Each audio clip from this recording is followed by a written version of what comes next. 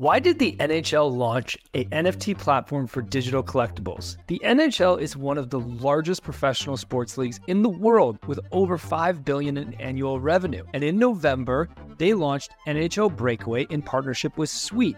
Now, millions of NHL fans can collect highlights from their favorite teams and players, trade online, and complete sets in order to win rewards. In today's Doer Spotlight, we're joined by Laith Murad, CMO of Sweet, and Ray Liu, the Exec VP of Product of Sweet, to discuss the perfect match between sports and digital collectibles, the early results of NHL Breakaway, and why they are seeing such great success with NHL fans being able to come on chain, how Sweet has built their product for Web 2 users to frictionlessly be able to collect their favorite moments from their favorite players and their favorite teams, and what the future looks like for the NHL and NHL Breakaway as they ramp up to the coming NHL All-Star Game, and they look to bring more fans on chain throughout this year and in the years to come. GM, welcome to Web3 Academy, your one trusted source to capitalize on the next big phase of the internet. We are here to make sense of an on-chain world in constant transformation. I'm Jay Bird, your host for today's episode, and I believe that sports digital collectibles is going to change the world. GM, Laith, Ray, welcome to Web3 Academy. Thanks for having us. Thanks for having us. Really excited to have you guys on the show today. I'm a massive sports fan. I'm an NHL fan, being from Canada, but I love all sports, and I'm so excited to dive into this intersection of sports and digital collectibles because I think there is so much there that is untapped potential. We're just so early in that part of what we're building on chain and in Web3. Either one of you can take this first question, or both of you can take it because I'm sure you both have thoughts. But why do sports and digital collectibles in your mind make so much sense together? I'll jump in briefly. I think when you think of digital collectibles, there is no better place than sports.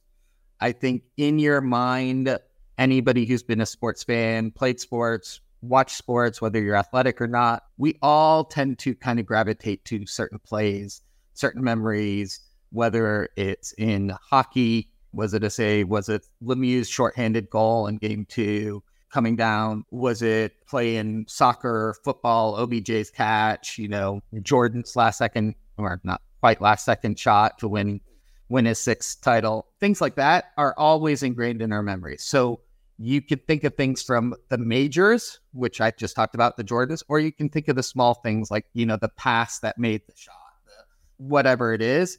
And we all kind of personally had this kind of insatiable appetite for watching sports and seeing kind of miracles happen on a daily basis and things that defy odds, where all the stats come up, this will never happen, and it happens. And those are the memories that kind of make it. You combine it with family, friends, watching it, and you start to put these plays. I remember where I was when X happened. And so being able to commemorate that actual moment, that actual piece in that memory with a play or a highlight kind of also doesn't just bring you back to the game itself and the team you love and the players you love. It brings you back to where you were and who you were with. And that's what makes sports collectibles, to me and to the Sweet team, like the perfect intersection of where collectibles need to grow.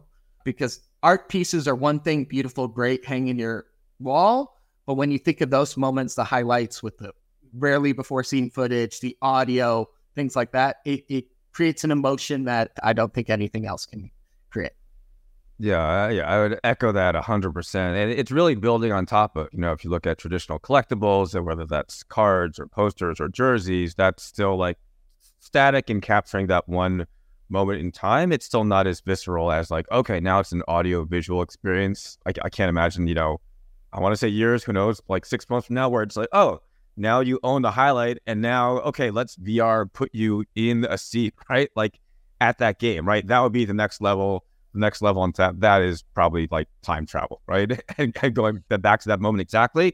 But it's how can we create that like emotional experience? That's the core of every sports fan and sports collector. And you both brought up the difference in that collecting sports memorabilia right now, it's static. You're collecting a physical item, which obviously doesn't have audio and visual. Is that one of the big unlocks that we're seeing with digital collectibles that are available on chain in the form of NFTs, is that now it is a moving video with sound? Is that one of the big things? Are you also still seeing people collect static imagery in the digital form as well?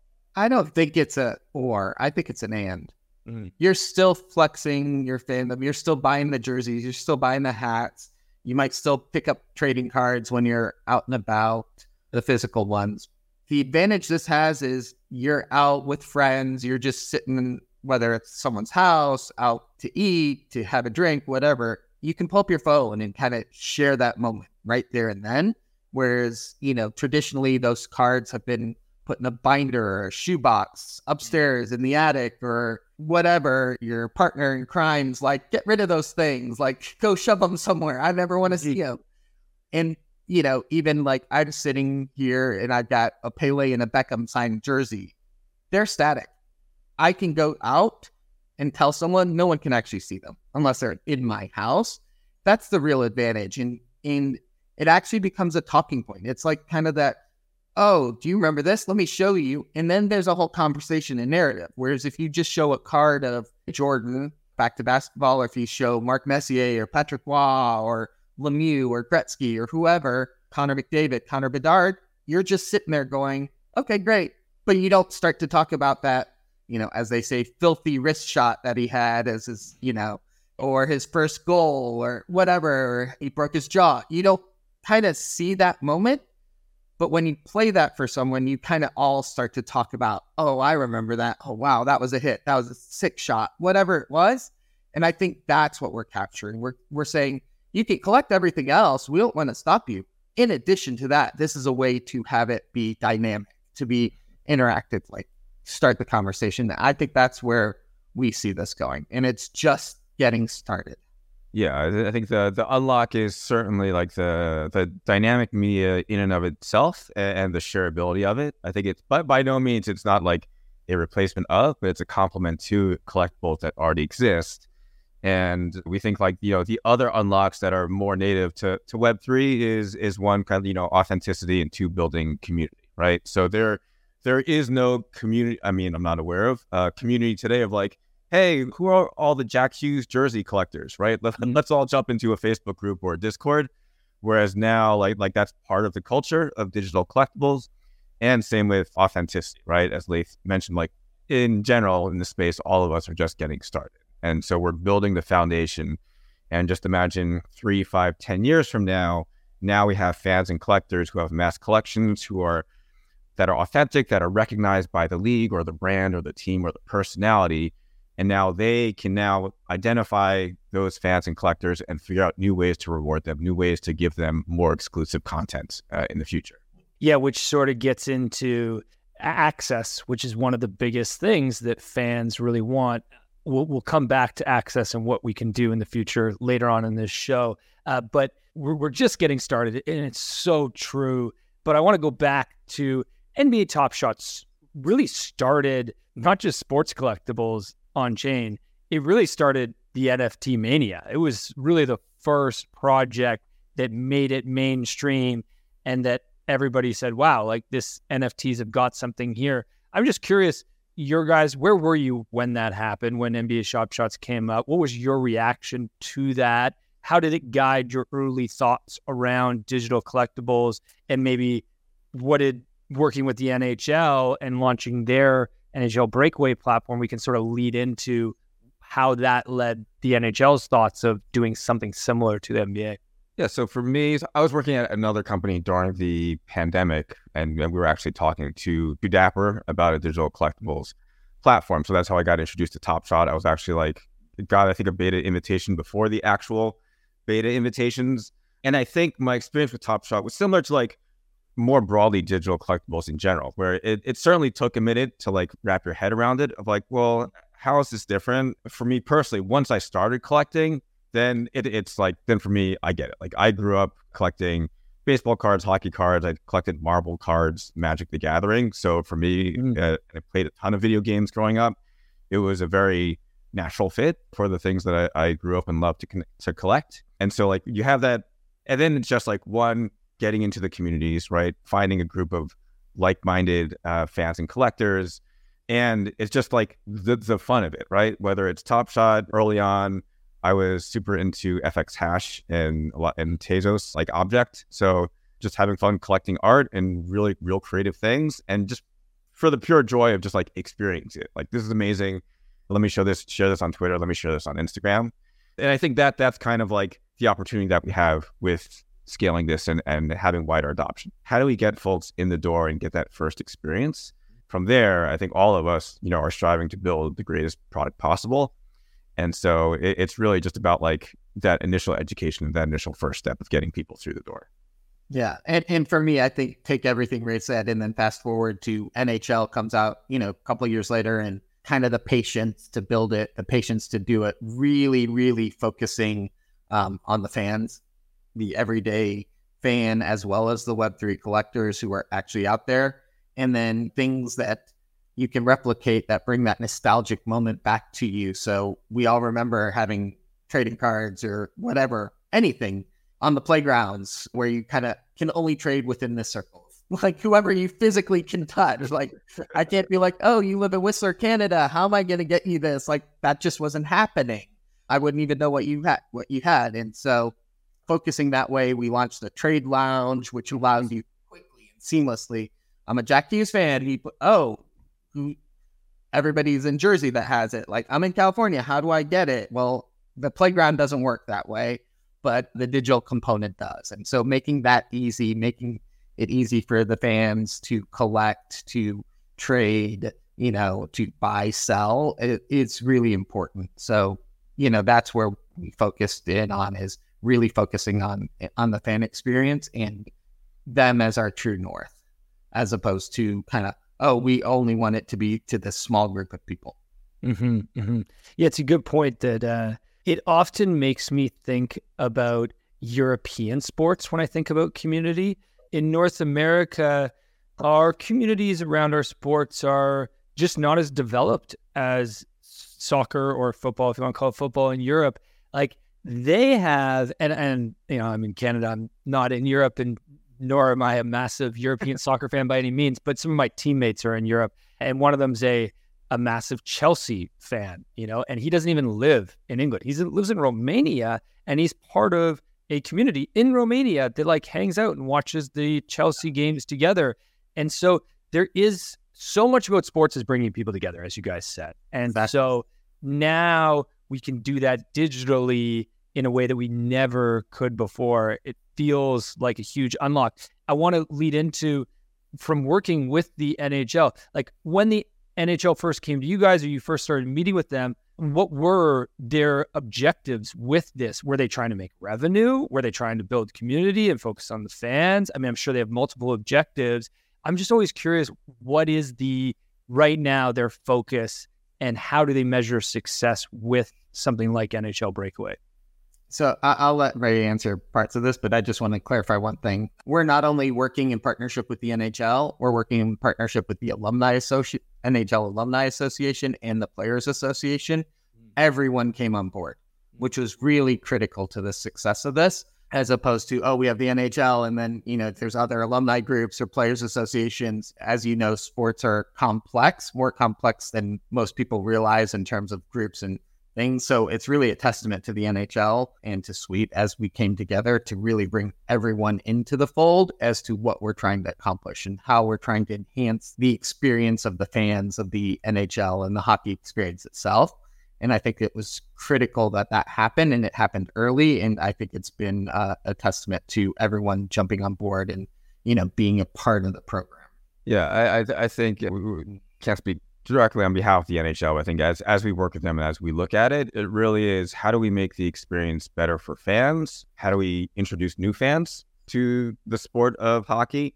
And how do we help fans deepen their fandom, right? So if we do all those three things, then everything else, whether that's, marketing, revenue, like ancillary products that the leagues or teams have, all of those fall into place. But if we're not super serving the fans and making this experience better for them, if this isn't additive to their love of the game, then like we shouldn't even start, right? Yeah. So it all has to be, I saw this great moment watching it on TV or seeing it in person, or it could be nostalgic, right? Oh, like I remember watching the Devils win the cup in the 90s, and how do I relive that moment, and how do I easily connect with other groups of fans where now 30 years later we're scattered all across the country, but how do we rekindle that and find each other? So I think really that's kind of like the core truth that grounds kind of everything we're building strategically and from a product development standpoint. I gotta ask, which are your fan alignments? You both keep bringing up Jack Hughes and the Devils. So are you both New Jersey Devil fans? That's Ray. Yeah, I grew up in New Jersey, so okay. I'm 44. I do remember the heydays of the Devils, the neutral zone trap. I wasn't into like the X's and O's of hockey as much, but certainly watched the playoffs at the time. You know, back then it was newspapers. So like the day after they win the Stanley Cup, I would like grab the sports page and like that's my collectible. Like I probably somewhere, if my mom hasn't thrown them out, in my attic, I have like newspapers of like Devils and Yankees and Giants like winning Super Bowls or Stanley Cups or championships. So that's my NHL sports origin story. I grew up in Chicago, so I went to school at Wisconsin. So I tended to gravitate to the Blackhawks. I went to the Stanley Cup. I saw Lemieux. I saw one of the games of the sweep. You know, in Chicago Stadium, old Chicago Stadium, the Chelioses, the Roenics of the world, you know, the Belfours of the world. So that was my allegiance. Out in California, if I had to pick one, I know that it's not the popular one, but I go with the Ducks. I was like, what other ones are there? Yeah, there's only so many options. Yeah, I mean, we have the Kings, but I've been to Kings games. I've been to Ducks games. You know what? I'm just going to stick to the Ducks. That's my California team. But my heart is, you know, more Chicago. Well, you both grew up in great sports cities. That's for sure. Like you're lucky that you grew up in a city where there was Stanley Cups being won and you could go and experience those. I grew up in Toronto during the dull days of us thinking we were the best and then never actually doing very well, which continues to be the case, to be honest. And now I'm closer to Vancouver on the West Coast. And speaking of Jack Hughes, they got Quinn Hughes, Jack Hughes' brother, for the Canucks now. So that feels good. And then my wife is an Oilers fan, so I actually kind of have a shirt for the Oilers now because she's diehard. It's funny you bring all that up because what we find is go back years to the 90s or whatever, you were fans of teams and teams kept players forever and ever. Right? You know, you think of sports. Jordan, yes, he went to Washington, but he was a Bull forever and ever. You think of, you know, the New York Knicks with Patrick Ewing forever and ever. Detroit with all the players. And then you think of the Isermans, he was there. You think of Chelsea, like they're ingrained into the team.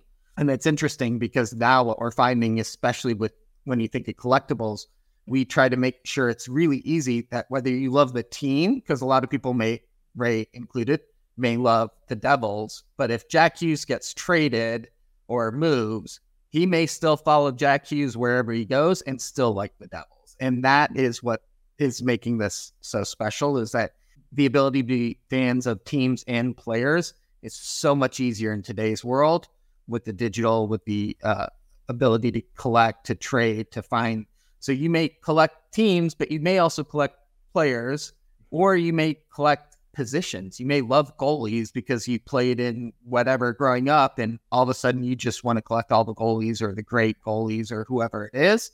And I think that's what makes this so fun, is that you actually can do it, whereas old school, it was more difficult. You could, but it's just much more difficult. Whereas now you can actually, you know, trade with people in New Jersey. You could trade with people across the pond, wherever they may be. And that's really fun. Yeah, certainly the ability to move digital assets is just, you can't even compare it to the ability to move physical assets. It's next to impossible to deal with the trading or buying and selling of sports memorabilia. You've got a million people in the middle. You got to pay a lot of fees. You can't go peer to peer. There isn't even really a ton of marketplaces for it. I mean, I guess like eBay and things like that, but it does change drastically with NHL Breakaway and programs like that. Let's talk a bit about just one little thing. I think it's really interesting because, like, I love shoes. It's my, like, if I have a thing that I like to buy, shoes, and I just bought a pair of shoes off StockX, and I'm like, dude, these things haven't shipped yet. Where are they? Like, come on. And I think it's not so instant, but the technology of an NFT, because it's got to get shipped, it's got to get authenticated, then it's shipped from them to you. And, by the time you're done, it's 2 weeks. Whereas the technology and the backbone of this, the blockchain NFT, I think that's what makes it so perfect for collectibles. It's instantly authenticated. It's instantly known as officially licensed. You can add utility to it, to whoever owns it. You can see who has it, whose hands traded. Unlike in eBay or everything else, if you buy whatever you may collect, whether it's shoes or whatever, if I get rid of them, it's gone. Like, nobody knows where they land. And in this case, we do know where they land. And I think that's what makes the technology and the backbone of the technology so powerful, is that we can actually authenticate this was officially licensed by the NHL. And this is really what you're collecting, and what you're getting is authentic. Mm-hmm. Mm-hmm. Yes. Yeah, it's so important. Let's talk about NHL Breakaway. For those who haven't used NHL Breakaway, for our listeners, give us just sort of the background on what is it, what's involved, how can people get involved?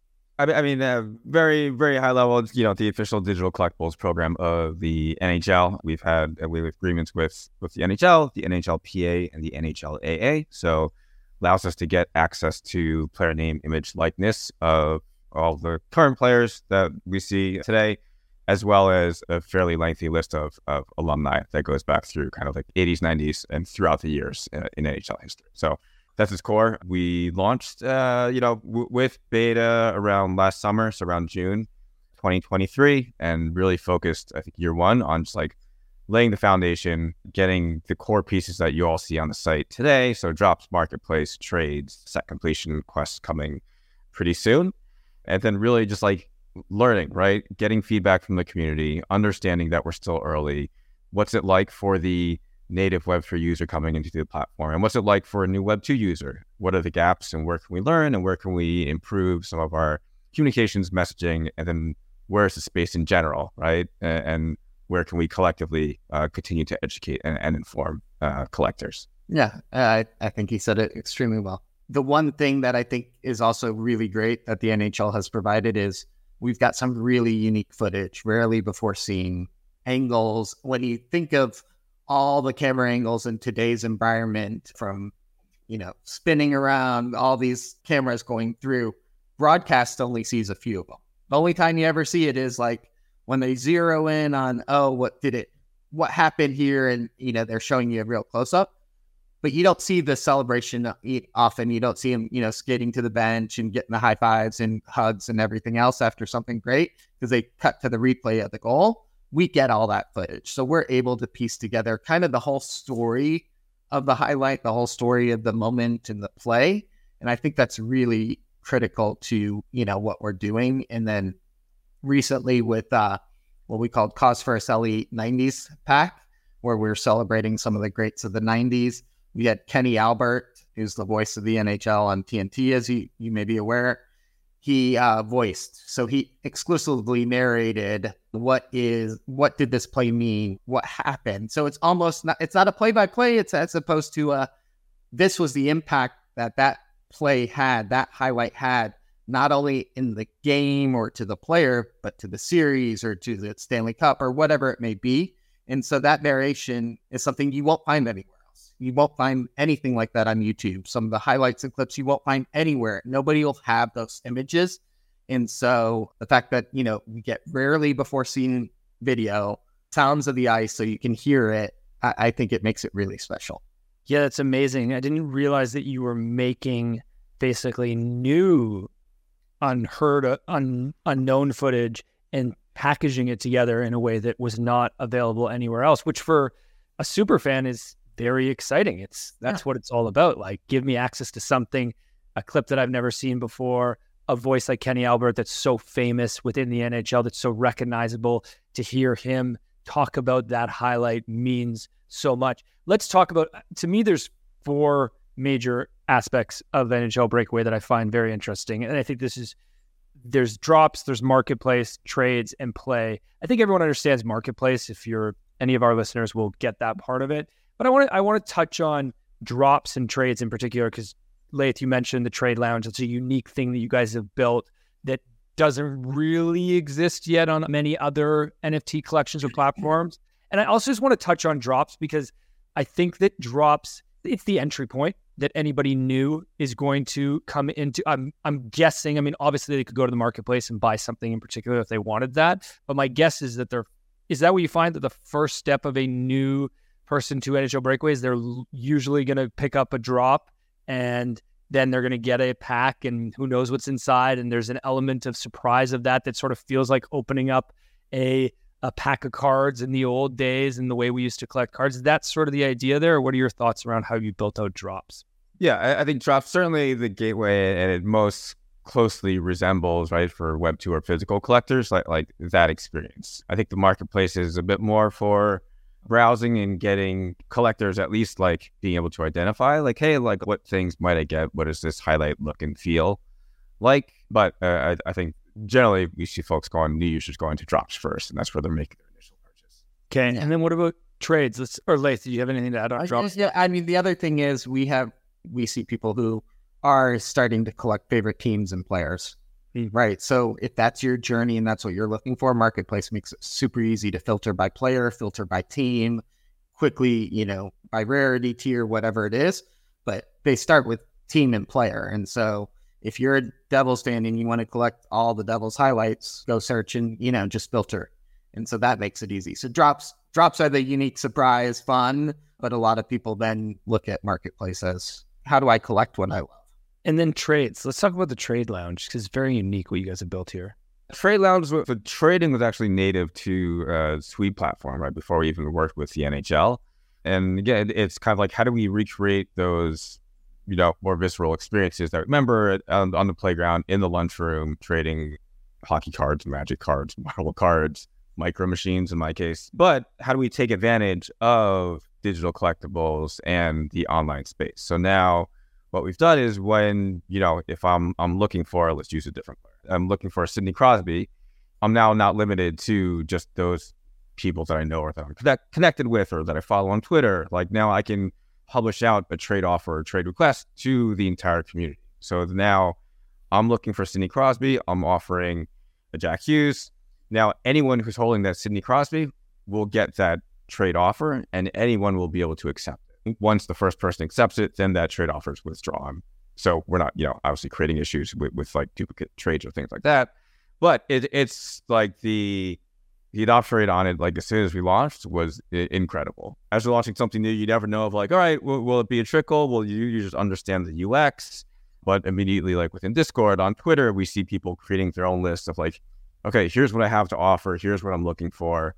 And people just really just taking the platform and using that to complete sets or collect more and stats their favorite player or their favorite team. And also you can, you see in the Trade Lounge and even Marketplace, you can look for edition numbers, right? I want the Bedard 91. I believe that's his number. That's what I want. So you can limit it to that, or you can say, I just want Bedard. I don't care what number it is, but that makes it fun too. So it is really built for fans, collectors to really look at it any way they want to look at it.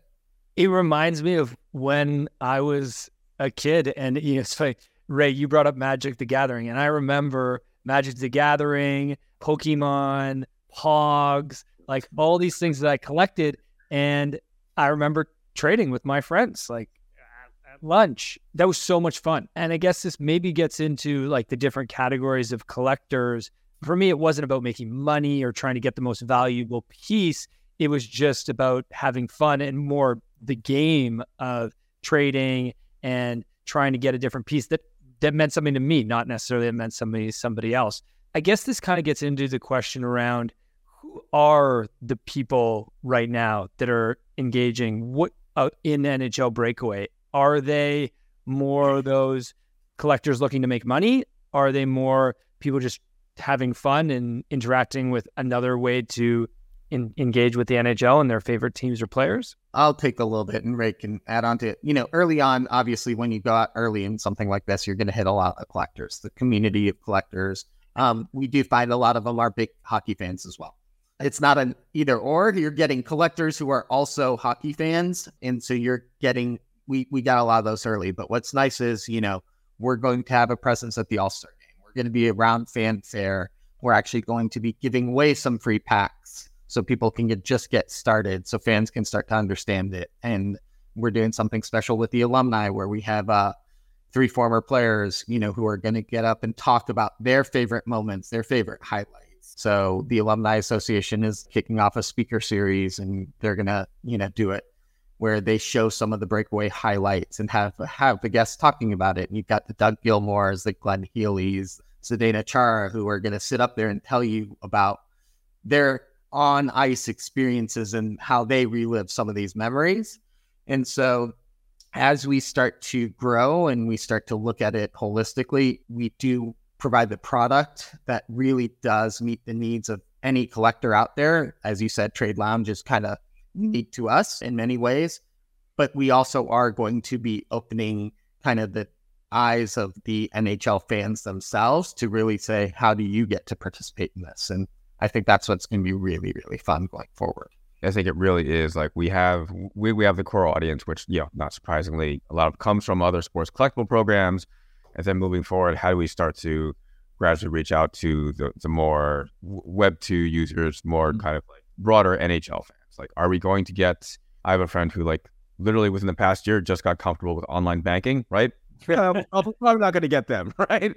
But for those that, are mildly interested in technology, whether that's, digital collectibles, whether that's AR, VR, whether it's just like, playing around with new apps on their iPhone, I think those are great opportunities because they're folks that are interested, intrigued by technology, see the benefits, see what types of doors and opportunities it can unlock. And then how do we weave that into their love and passion for the game of hockey, for their team, for their favorite player to make their experience even more rewarding.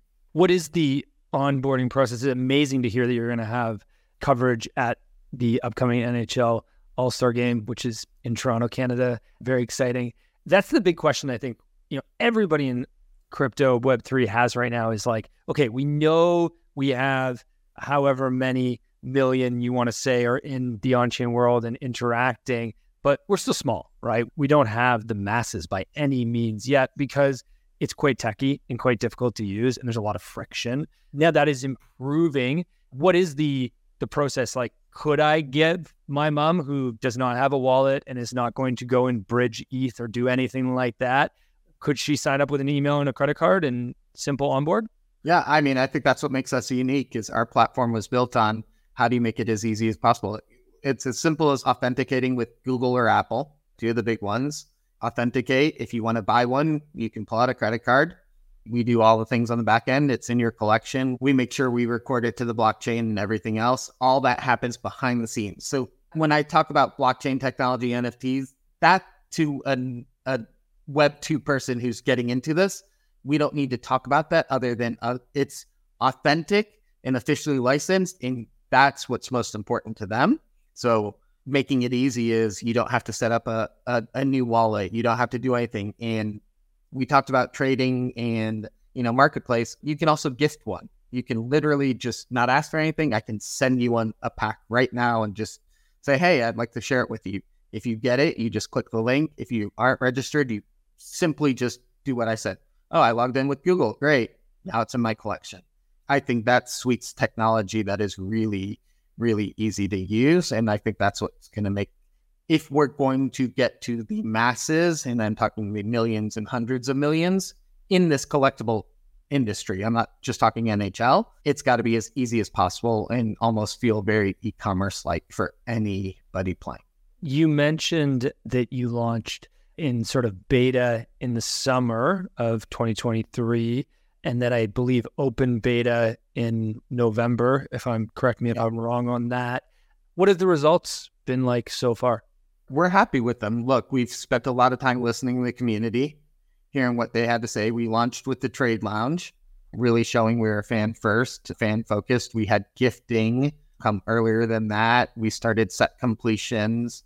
So we were really appealing to the fans and the user base and the collectors shortly after launch Marketplace. So we've had this plan all along to really focus beta on getting things right from a product, from a features, from making sure that the adoption, the technology, and everything else as we start to open it up to the rest. So we're all excited. Everyone's super pumped. Each new feature that we rolled out, we've seen like incredible adoption and usage. So it started intentionally being fan focused around how do we allow fans with their existing collections to complete sets, then to trades, and then to Marketplace, and then quests upcoming.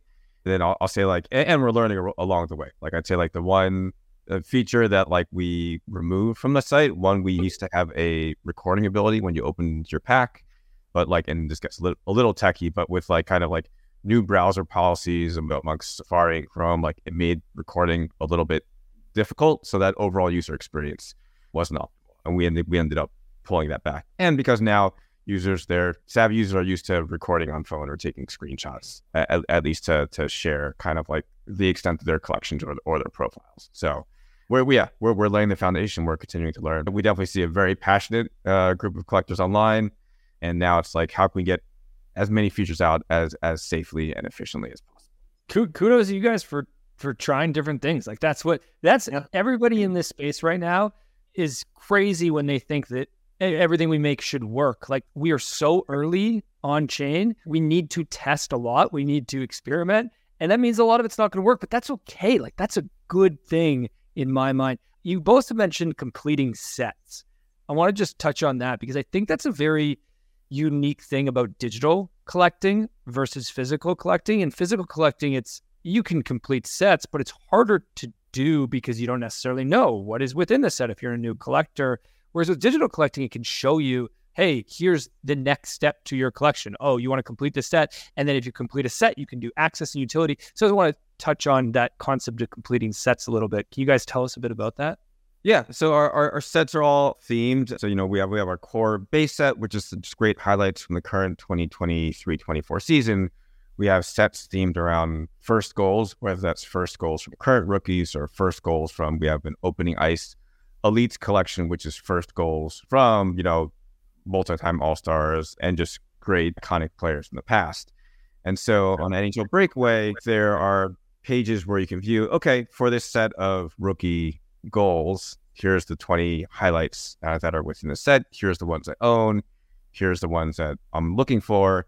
And then soon we're going to have a feature where, great, now the ones you're looking for can link directly off the Marketplace, can link directly off the Trade Lounge. So you can see, okay, now these are the ones I'm missing. Help me obtain that, right? And help me complete the set. Versus, I would go to trading card shows.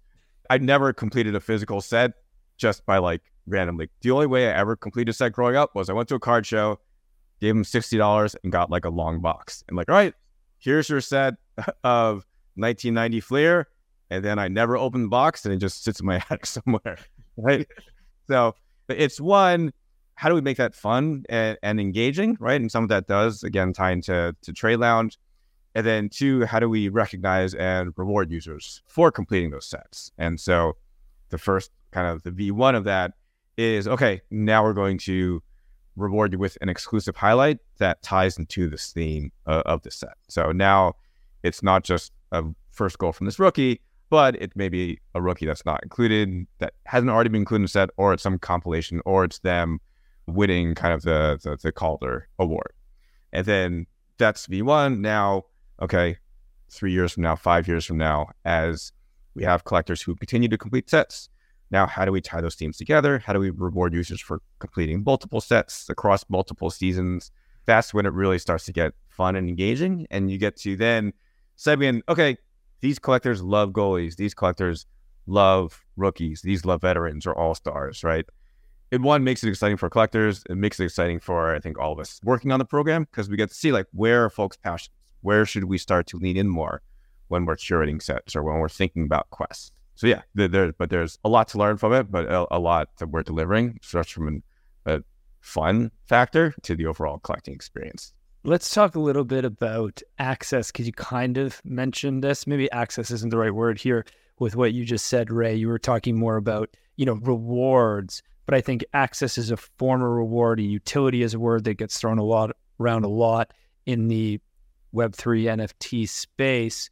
Are you guys doing anything right now with access? Do you have plans to do anything with access in terms of, I don't know, maybe it's access to tickets to a game, maybe it's access to another digital collectible? With working with the NHL, there's so many assets available to you. Anything you're doing there now or have plans for in the future? Right now, we're scratching the surface in terms of rewards. The ones that are currently live are more digital collectible-based rewards. But yeah, certainly. It's probably a big initiative on my plate and Laith's plate the next quarter, the next 2 quarters is, okay, like, here's the plan, here's the various types of rewards that we can do. And now it's, okay, what's the curation? What's the overall fulfillment? How do we scale this? If we're doing, let's just say we're doing hats. If we're doing hats, how do we scale fulfillment of 50,000 hats? I don't know. It may be a little hard, right?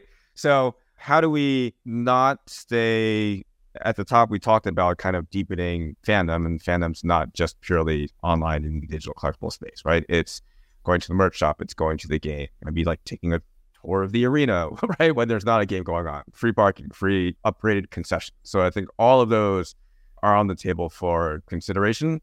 And so it's a matter of, one, operationally, how do we execute on those? Two, what do we think fans are looking for and most interested in? And so we've been putting out a couple of surveys to the audience, kind of gathering feedback on what they would like to see from the program. What do they enjoy just about experiencing hockey, whether that's watching that on TV or going to the game? And how do we then tailor rewards and prizes that we feel kind of like satisfies the broadest audience of fans out there? So nothing we can publicly announce yet, but know that that's certainly heavily on our radar and something that we've all been working towards. I was going to answer it very simply. We're looking at all of the above. Yeah. But I think Ray's last point was super important. We're listening to the community. We're hearing what they want. We're not just randomly going to send people hats when everyone said, I don't want a hat. We're going to make sure, we provide access, utility, or other things, experiences or memorabilia to what they're looking for. And that's the overall goal. When you think about Breakaway itself, is we're centering ourselves 100% around the fans, the collectors. We're looking what is best for them. And the NHL, to their credit, has been great in supporting how do we make this experience of the NHL, bring in new fans, enhance the existing experience, and all of that comes into play. Just while we talk about the future, I feel like I should get you guys back on here in 6 months. Anything else that's coming that you can tell us about? We talked a little bit about access. What else is on the roadmap? What else are you excited for the rest of 2024? From a product standpoint, I'll let Ray answer. I think you're going to start to see us more involved. I think we're working closely with some of the clubs and doing some things special with the clubs. So you'll start to see club-specific things, which again unlocks. When you think of unlocking utility, it's not just the NHL. It could be local to your local favorite team that we're looking at working with. And, can't speak to any clubs today, but I can speak to the fact that we're working together with some of the clubs to really deliver to their local fan bases, as opposed to just looking at it, even national fan bases, but the ones who love their team and their club. And then you're going to start to see our presence even more, whether that's at the All-Star game or on a Jumbotron or wherever it is, that now that the product is really, to me, the best in the industry of sports collectibles, the opening experience, the pack opening, the highlights themselves are really, really fun, really starting to kind of send that message and shout loudly. Yeah. So it's from a product standpoint, I think certainly Quest and Rewards heavily on the radar for the next 3 to 6 months. I think between both product and marketing, how do we continue to build community throughout and tie folks together, onboard users who are maybe more natively in Web 2 and give them opportunities to connect with others offline. And then as we get the 6 month mark, then it's like, okay, like even much earlier than that, like what does 24, 25 look like, right? If this year is laying the foundation, getting feedback, then how do we kick off, next October and really continue to build upon all the experiences and great feedback that we've had to date? Love to hear it. Love to hear that you're building for the future, because there's a big wave coming, I believe, our listeners believe, and we're just so early right now, everyone that's interacting on chain. And I think the rest of the world will get here over time, especially with products like yours that make it so much easier to engage and where it's not just about speculation, right? You're in this because you're a fan and because you're excited, not because you're trying to make $100,000 off of a monkey JPEG. So it's a big difference, the type of user that's coming, which is super exciting. I want to give you guys a chance to just give a little bit of a shill. Any of our listeners that are excited about NHL Breakaway, how can they get involved? What would you tell them to do? Look, we're going to give you a link that you can post and everyone can get started with a free pack. So start there, get your 2 highlights. We've got 32 teams, 64 highlights. Get it. Then if you don't like what you get, hop over to the trade lounge or the marketplace, do whatever you want to do and, really have fun with it. But again, I think you nailed it. It's like collect your passion, collect the teams you love, the players you love. Like that's what to me is exciting, is getting people involved in a sport they love, to see footage they've never seen before, to share it, to talk about it, to hold it on their phone when they're out and about with friends. And so we'll share a link. You can share a link when you post this, and we'll talk about, getting people involved. Amazing. We'll throw the link in the show notes. Everybody listening, that's awesome. You guys can get your first free pack on NHL Breakaway. Whether you're an NHL fan or not, this is your chance to just try another platform and to experience it, which is really the best way that we all learn right now, because as we said earlier, there's so much experimentation happening. And if you're either building on-chain or you want to be involved in the on-chain world, the best way to learn is by just participating. Okay, I want to go to a speed round, a couple fun questions for you guys. I know you're excited about this before we wrap here. Okay, first question. What's an NFT you'll never sell? For me, there's a collection called the Oracles, which is, it's on Tezos. It's like they build themselves as the first generative PFP collection. So it's about like 9 months ago when a lot of generative AI art platforms were coming out. So I've got like 20 of those. So, but I feel like there's at least 1 or 2 I'll still hang on to regardless, just as it being like the first of its kind. So that's mine. I don't know who I would never sell. I hate to say it that way. No, you could say you'd sell them all. Right. I'll just say, I like to collect what I love. And so when I get emotionally connected to something, I'm not selling because I just don't want to. And the meaning for me is, this is not about money, financial. This is really about collect what you love. If I have things in my collection that I don't care for and someone wants it, I will gift it to you because I don't really care, even if it has value, because it's not about that. It's funny, because mine almost is like a bragging rights thing of like, hey, I got the first one of this type of PFP that was ever made, right? Yeah. And so that to me, it goes back to, I think your question harkens back to the days of I've got an autographed Jordan. I've got an autographed Pele jersey. He passed away. People are like, oh, are you going to sell it? And I'm like, no, sorry. I think digital collectibles are going to fall into that same camp of I'm not going to give up my Gretzky hat trick. I'm not going to give up whatever it is. I think when people start to look at this as collecting what they love, that's when adoption grows. Yeah. And that thing that you love doesn't need to be some all-star magical moment in the league. It could just be, maybe it's a highlight from the first game you went to, and that is meaning to you, but doesn't mean anything to anybody else, or has less meaning to other people. 100%.